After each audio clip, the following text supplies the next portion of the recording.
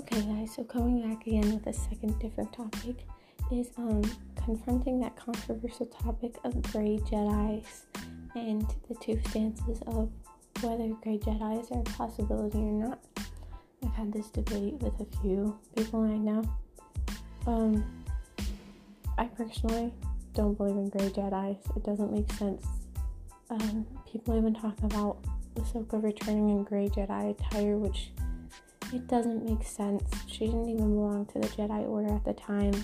Ahsoka is no longer a Jedi.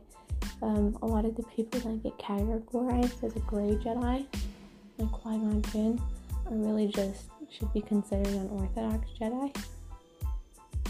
Though I'm not against the concept of gray Jedi, like it sounds really cool, but a lot of people who talk about the gray Jedi are painting the gray Jedi as someone who wields both the dark side and the light side of the Force, when it's been addressed in several parts of Star Wars that the dark side is all consuming and you can't resist the pull of the dark side or the temptations once you dabble on it. But yeah.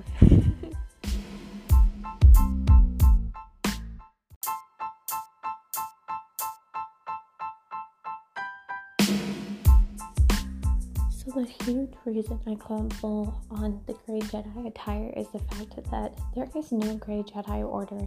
That's not to be hateful or anything, it just doesn't make sense. There's no gray Jedi order for gray Jedi apparel to belong to, so it doesn't make sense to claim that she was wearing gray Jedi apparel when really she could have been wearing anything.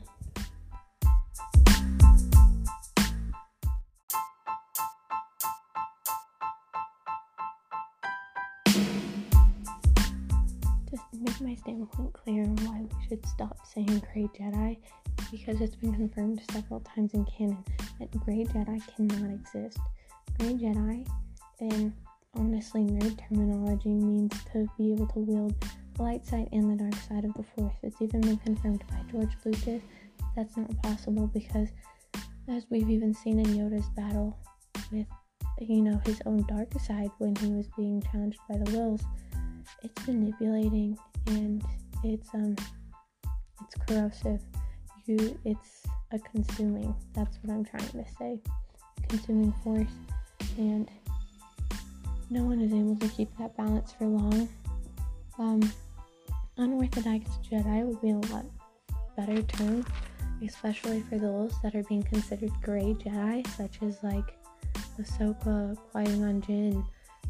In a lot of cases, I even hear of Obi-Wan in a lot of arguments because of people talking about his relationships with Sabine, but that has nothing to do with the dark side of the Force. That's just unorthodox to the Jedi ways. So it would probably be better terminology to start referring to them as unorthodox Jedi rather than continuing on with this non-canon gray Jedi shit. I'm not saying that this will never be a possibility in canon, it's just it is not right now and it does not exist. It would be interesting to see that take in canon, but it's just not canon right now.